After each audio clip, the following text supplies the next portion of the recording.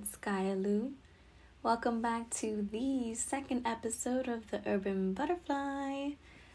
I want to take this time to express my sincerest gratitude for sharing this space with me and vibing with me wherever you may be. And of course, taking this time to thank our guides and amazing spirit for making it happen. How have you guys been? What have you been up to? And for those of you that are in sync with the energy of the cosmos, like mwah, how is that new moon in Taurus like for you? Just out of curiosity. I know I'm late, but better late than never. Taurus energy is extremely grounding, and I hope you got that chance to partake in that energy. And if you didn't, well, no worries. Take some time to squeeze in a little you time. Because it's about that time. We have an epic supermoon coming up, actually. I believe May 26th, which is a total lunar eclipse. You know the vibes. Mark your calendars and try your best to bask in her energy. It's going to be utterly magical. To be honest with you, it took me longer than expected to release this episode. The new moon in Taurus hit and I woke up with an extremely bad headache. If I went out drinking the night before, it was awful. And I didn't even know it was a new moon until after the fact, which was interesting in its own right. But I found myself actually vibing with this energy. Normally, I'm on the go and doing a million different things throughout the day. I'm sure you can relate. And this energy had me in a mood where I wasn't really rushing, I was just chilling in my element, if you will. I found myself in legit hermit mode, just grounding and recharging, taking it literally day by day. And sometimes, we need that more than we allowed ourselves. And yes, the guilty feelings of doom did come over me. But it was gradually put to rest after some much needed, and I mean much needed centering. You know the vibes, catching the sunsets, laying out some grass, eating some good food. It was beautiful. Something I didn't know I needed until I had it. You know what I mean? It's just one of those things. Sometimes we get caught up on other priorities and responsibilities that we forget that we too are also an important priority.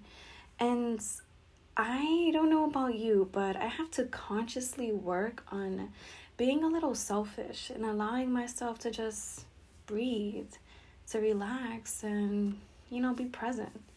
It sounds so basic, right? When I put it like that. But for most of us, it can be the hardest thing to do. But yeah, today we're going to speak about the divine blessings of being misunderstood. And I know, hold up, blessing. Gaia, have you ever been misunderstood? The answer is yes. A lot. I am a Life Path 11 and we are the epitome of being misunderstood. And very quickly, for my lovelies out there who aren't sure what a life path number is or how to acquire it, it's very simple. You'll just add up the month, day, and year you were born. So if you get a number like 25, for example, you would then break that number down, so 2 plus 5, which will give you 7, making you a life path 7. And knowing your life path number can enlighten you on some of the obstacles you may face throughout your journey. In a very general way, of course, but it can provide you with some insight nonetheless and give you a different perspective on things you may have undergone or are going to undergo. And to not just understand it, but move a bit differently as a result.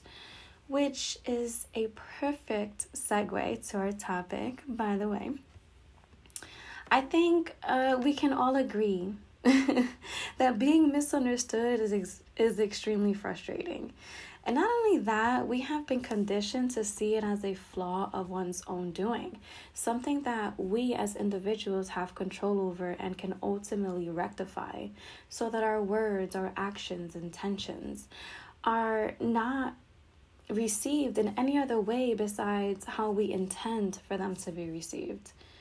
But these associations with the art of being misunderstood are surface level deep. And in these waters, we dive in the deep end, okay? Like mermaid type vibes over here. So I'm specifically targeting the misunderstanding of our soul language.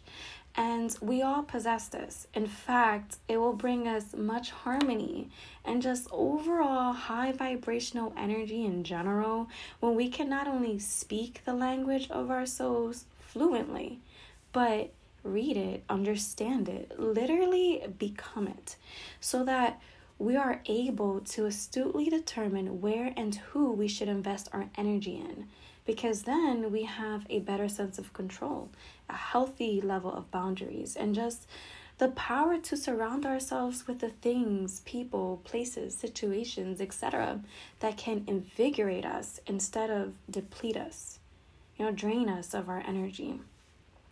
But in order to do so authentically and in a healthy manner, it's imperative to become fluent with our soul language so that we are able to nurture ourselves with the people, situations, food, etc., that we need versus what we think on the surface we want.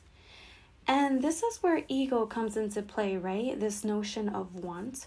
So very quickly, I'm sure we all know what ego is, and have our own definition for it. But for the sake of being on the same page, I classify ego as the expectations that we may have either for a person, place, situation, or just life in general, which is normal.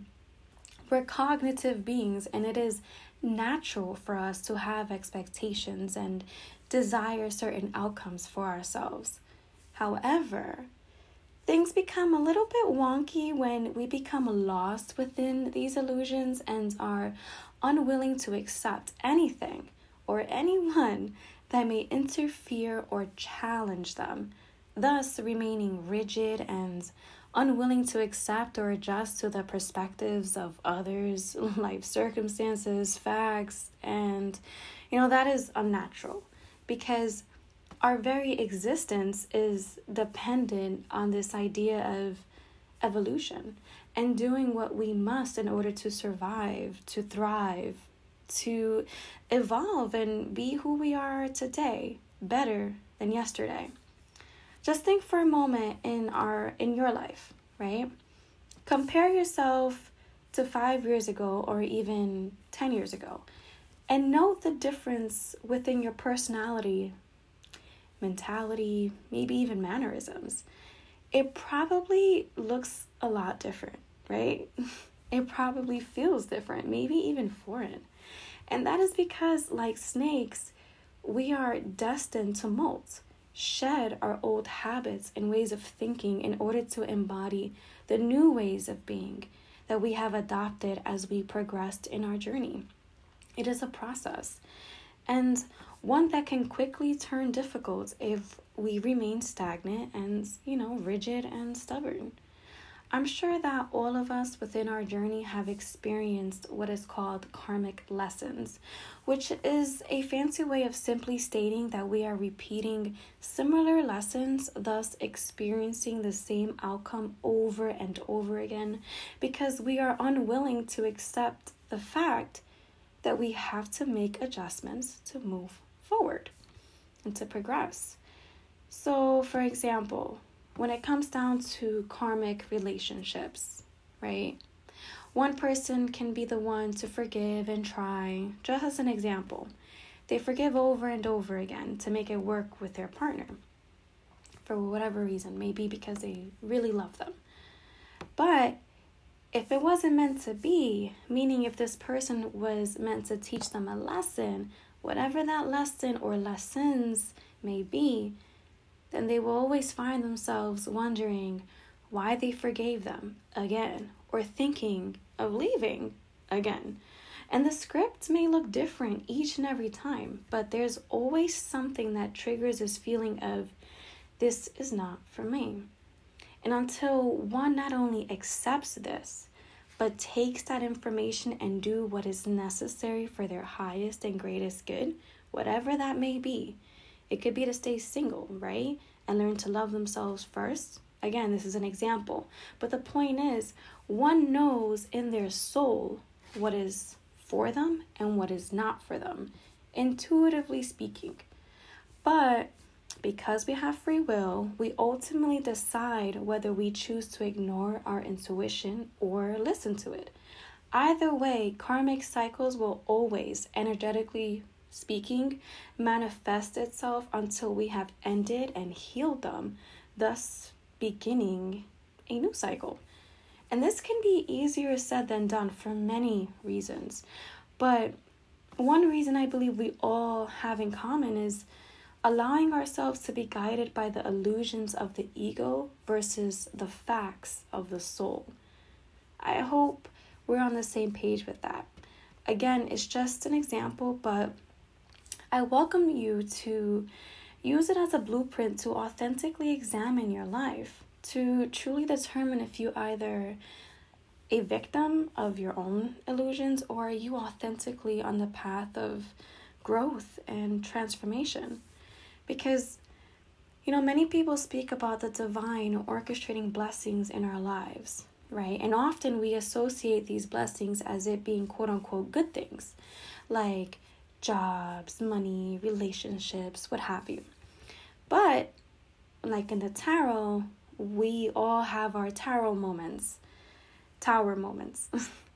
And the Tower card is a representation of the divine orchestrating the literal crumbling down of a structure. It's not a pretty sight. I mean, there's people in distress and it's just on the surface devastating. But following this card comes a Star card, which is all about vulnerability and finding peace and strength in that vulnerability. These moments occur in our lives and are divinely orchestrated so that we do not become rigid and stagnant and instead become stronger, wiser, and even humble as a result. To learn to trust and be guided by the light of our hearts so that we embody the form of our highest and greatest self authentically. Always remember that things happen for you, not to you, and always for your highest and greatest good. Sometimes in the heat of the moment, we can quickly forget this, but try to breathe and look at the glass half full versus half empty next time. And going back to that metaphor of water, there's something beautiful and sublime about just letting the waves carry you and just taking a break from swimming and dodging crazy waves sometimes, You'll be surprised how peaceful it can be when you allow things to just flow naturally, because some things are beyond our control. All right, my loves. Wherever you may be, I send you my love and blessings, and I'll catch you on the next episode. Till then, keep shining and blessing this world with your light.